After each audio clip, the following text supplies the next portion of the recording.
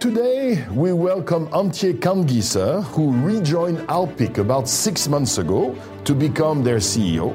Antje, a warm welcome to you. Delighted to see you today. Thank you so much for having me, Jean-François. So first, a few words about you personally. You were trained as a lawyer, then you worked about 10 years in private practice, part of them with an energy angle, and then you've spent the last 15 years in the energy world at Alpiq, then at competitor BKW, where you were Vice President Group Markets and Services and a member of the Executive Board.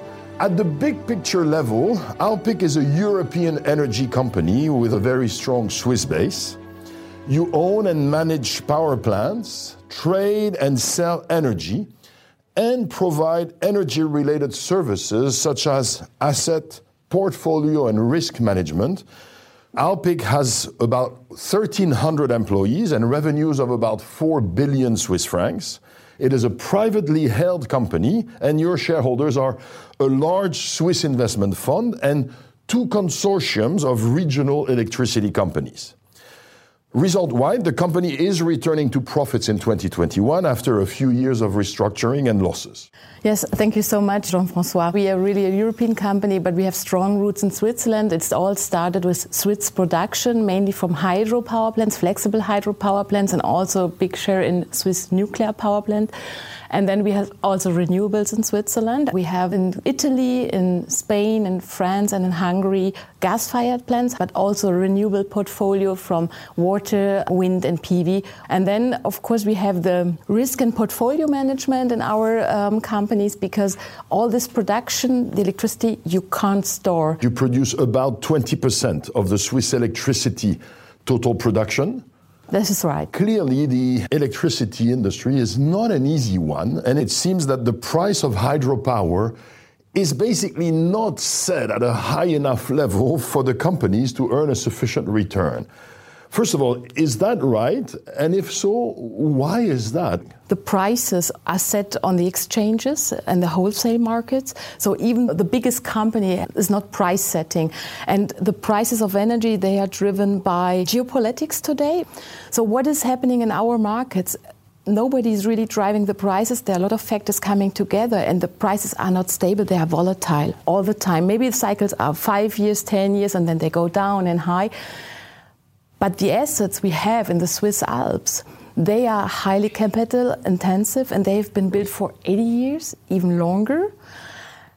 And they are not physically put into question, but nobody would invest today in these assets. Right. In Switzerland, there are some subsidy schemes put in place, but we also have to consider that the energy assets in Switzerland are not built for Switzerland. What has happened in the 50s was that Switzerland, Germany, and France, they put themselves together and created the basis for the European network. Okay. And the French and the Germans, they put on nuclear power. Right. And they said, we have the base load. We can really produce the whole year a stable stream. And they asked the Swiss to then deliver the flexible power, especially when everybody's going in the kitchen and cooking at lunchtime or in the evening. So you need more energy. And this is what the Swiss assets, the highly flexible storage and pump storage plants can provide, is that energy. And it was designed to play all together. So when we think about the situation today, there will be always phases maybe where the old traditional hydropower, because it's planned for such a long time, would not be in the money.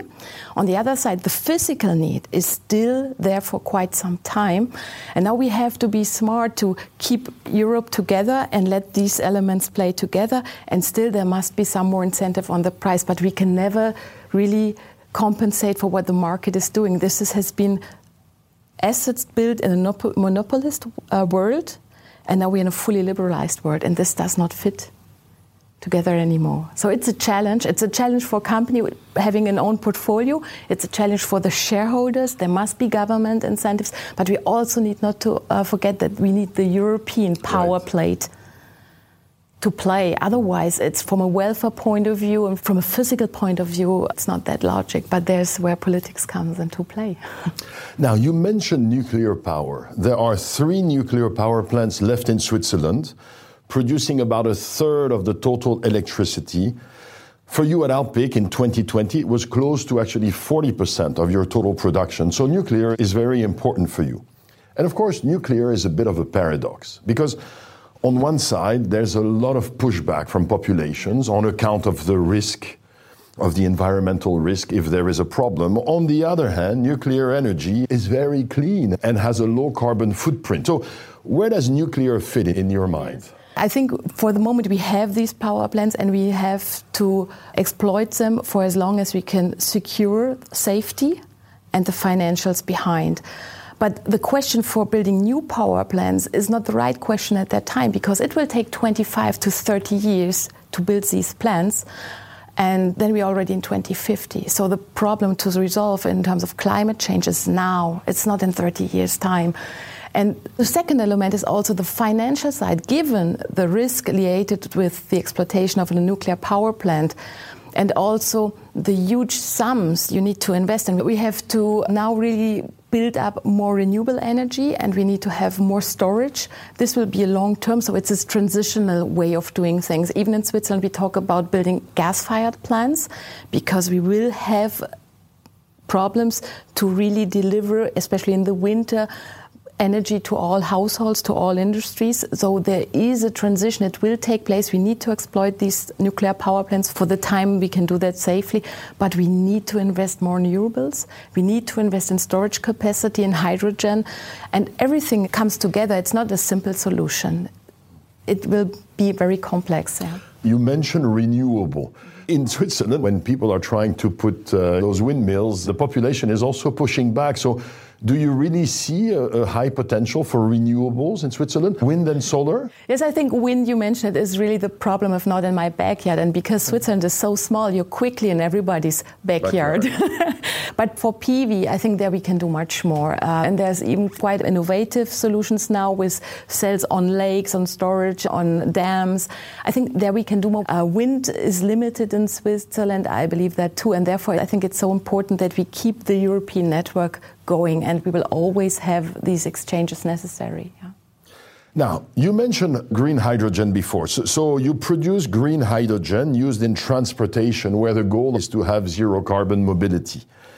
You already operate a first power plant, the largest in Switzerland so far, with a capacity of 2 megawatts, but it will produce 300 tons of hydrogen, which enable you to power something like 50 fuel cell trucks. You also have a next project scheduled for 2022 to come online at the end of the year, which is about 4 times larger. So tell us about the future of green hydrogen. Hydrogen is not designed to replace hydropower generation. Okay. There are a couple of different options to use it. So one you mentioned is really to decarbonize mobility and transport, because you can then use that in small cells in cars later on, but now in trucks, in heavy trucks. And then it is used in industrial processes. So the highest consuming industries like fertilizer, steel and everything, they need on the one side hydrogen. They can use it for peak shaving in their industries for the energy they need, but they also need the byproduct. So it's something which really fits very well in their industrial processes. Okay. Hydrogen is also a way to store a surplus of new renewable energy production. And then it comes also to gas. When you put renewables to gas, to hydrogen, you can inject it in the gas grids, and it can be stored there. And then when you think further, the modern gas-fired plants can be also run with hydrogen after certain measures. So it's not just a one use. I think it's really a development and it needs a certain maturity. But I really think hydrogen has enormous potential and we need to go on and do research on these elements. If governments were able to increase carbon taxes, would that make hydrogen an even better solution? Yes, I think the more and more we introduce extrinsic elements, the extrinsic pollution factor via CO2, it will drive behavior. One of the areas that you've started to work on is this trading. And one of the things that I found in the annual report says one of our main priorities will be to develop and expand digital competencies and applications. Somehow this sounds pretty different from the historical core competencies of an electricity producer. So is there a transition going inside electricity companies, energy producing companies, and in particular Alpic? Yes, and this is also driven by the environment. The more volatile the markets are, the more you need to go to intraday, real-time data. And you can, of course, buy things from the shelf, but you have also to create a competitive advantage in certain places where you have better views on the market, better information.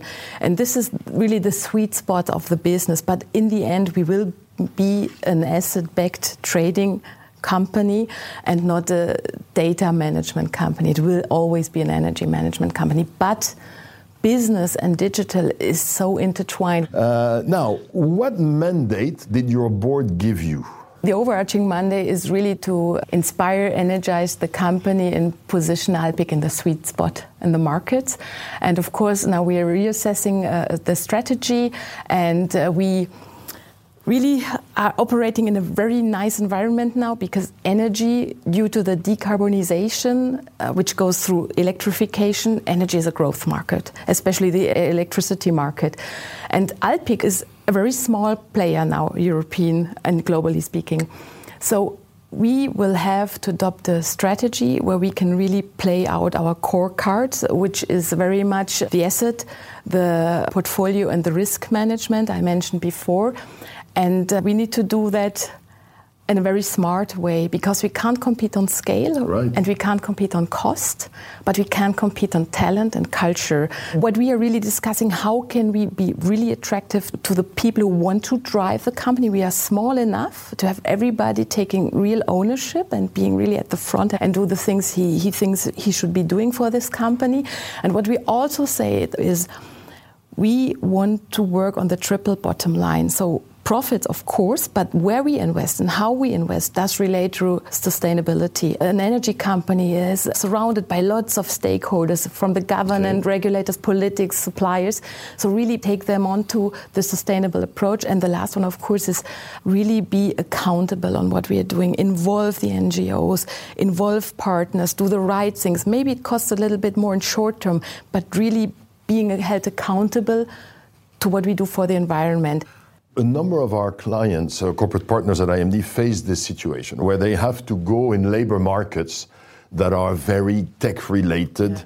And they're saying, look, we don't have a massive employer brand in these areas. And so it's not easy for us to compete with companies that are really tech-based companies. So you mentioned we need to be attractive to potential employees. How are you thinking about this? We can attract them, but we need to make sure that they have really the freedom to design and to develop. So we can't behave like a traditional utility and wanting to have the best talent. So culture, values needs to provide an environment where these talents can really thrive. Yeah. And does this mean that you will have to operate different subcultures within the company, where you will still have some folks very much producing energy on a daily basis, and another part of the company that is maybe a lot more volatile, hip, and financially driven? In my opinion, this has always been the way we have been designed. You have the asset division, you have the trading division, you have maybe a commercial division, and you have another division, and then you have silo structures everywhere. And what I try to do now is really to take the company, who is for good part still like that, and really design the value chains and design processes and owners behind them and work together. This is the mindset that the younger people coming in the company have, and they want to know what's going on there, and how can I circulate even in the different departments. So we need to be much more flexible in designing careers, flexible in designing the way we work together and cutting the divisions out. This is not what I think will help, especially at our size. I think if you have 100,000 employees, I fully understand, but with the size of 1,300 now, we can really try to do that differently. You're trying to introduce all this flexibility in a Swiss-based electricity company. How receptive is the organization to this idea that we need to become more flexible? It's a bit of a change, this is for sure, and maybe we will lose some because it's too different from what we've been in the past. But for the moment, I think the most important is to explain and to take a bit more time to prepare. And in the end, it has been also signals I got from inside where really young talent said, I can do much more, but I can't because I'm in my box. And this was always a little bit old-fashioned maybe, but I think Switzerland and also the workforce in Switzerland is very dynamic. I think we are always in the competitiveness on top, and I think this is part of it. But you need to explain why you do these things. Let me turn to some personal questions and your own personal journey. Now, you've been hired and then you had your onboarding process at a time where face-to-face meetings were severely restricted. How did these restrictions on face-to-face meetings influence your experience during the recruitment phase and then during the induction phase and the first 6 months on the job? Yeah. We used Teams. I think lots of different others use Zoom. But what was the most important for me was to use all the facilities I have to meet all the people. And what we set up was a roadshow, virtual roadshow. So we had 33 Teams meetings for around an hour, and I could touch 1,000 people and really make it interactive, having really discussions, and some are more shy, others less shy.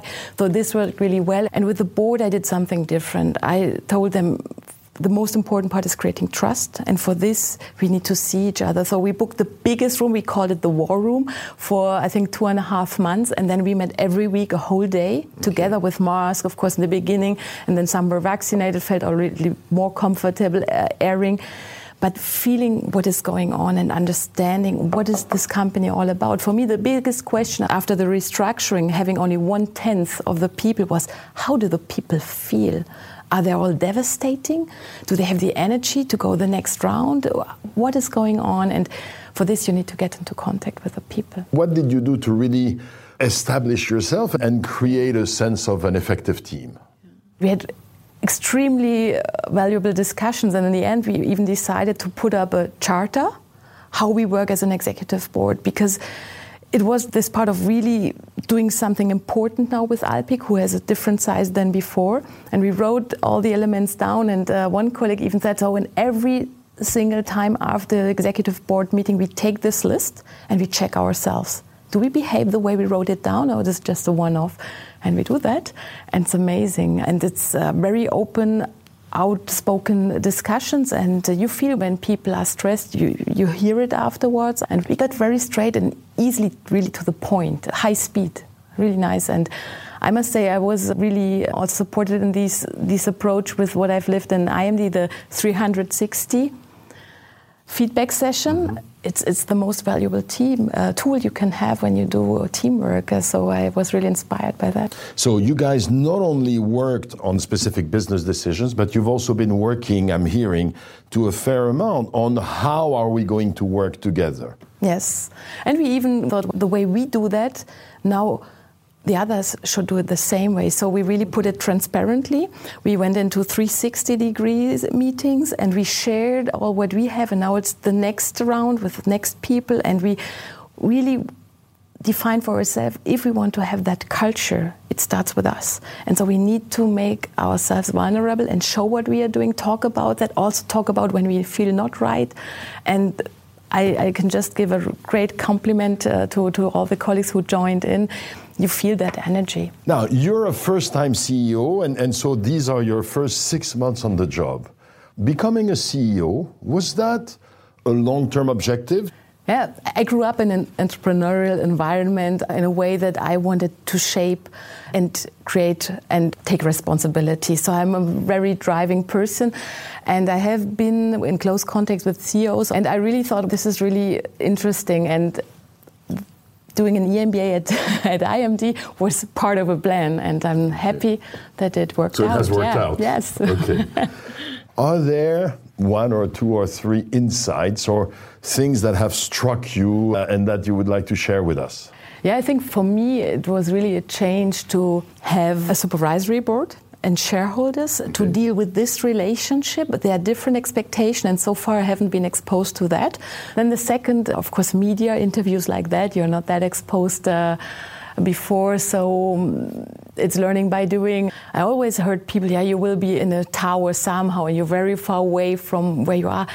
for the moment, I do not feel it. Maybe it happens, and I'm not even aware of that. But for the moment, I think I have just a job like any other person in this company, and we just try to do the best. Antje, one of the things that we're working on is how do we make the business world more diverse and more inclusive? And clearly, the Swiss government has passed a law that says that we need more gender diversity on boards. The situation is evolving, but it is evolving slowly. Now, of course, you are a great example of a female CEO. In the company you worked at before, BKW, there was also a female CEO, but in Switzerland and all over the world, this is still a relatively rare phenomenon. Mm-hmm. What do we need to do to accelerate the diversity and inclusion movement so that the world becomes more fair, but also more effective? Yeah, I think from government or society, I think there must be really more these equal terms for men and women. When we talk about tax regimes, when we talk about pension fund system. And company-wise, I think it's very important to ask yourself, do you really want to have diversity? Very often you want to have somebody looking different, but you do not want to have that person being different. And this is really, I think, where we all need to reflect more. What do we really want to have? Quite easily somebody is annoying or complicated something because he's different or she's different. So this is something where society and business schools, we need to push more on what is behind of looking different. And I'm not only talking about gender, but also age and culture and everything. You are one of the exceptions in this respect. All throughout your careers, you've been sitting on a number of boards. Mm-hmm. This is rare enough in Switzerland that the Federal Council had to pass a law. So how did this happen and what did you get out of this? I think it is really linked to the expertise. I've now 20 years in the energy environment, so I've been always, I think, approached for the technical tasks and sometimes for the diversity task where I then did not follow up. I think for me, I get a lot of insight and I learn, and you have always new team settings. So what I like when I'm in different settings is you always have a new constellation where you can ask yourself, why is this happening that way? And also the technical issue, sometimes you think it's the same, but it's not. It's always changing a little bit. So I've always accepted mandates with the technical part to learn something more, to get something more out of me, and I can contribute with something what I have in my backpack. From a long time ago, you have been involved in environmental causes, from founding an environmental activist group as a teenager to your activities as a lawyer. Is there sometimes a tension between what I think we should do as a citizen and what we can do as a company that I happen to be the CEO of? I think as a private person, I can quicker come to results and I can take ownership and just change my way of behavior. In a company, I think the most important part is that you have that guidance. We had interesting discussions right in the beginning where people were asking me, what do you think when there were miners for Bitcoins coming or hydrogen? To whom would you give the water rights if you want to?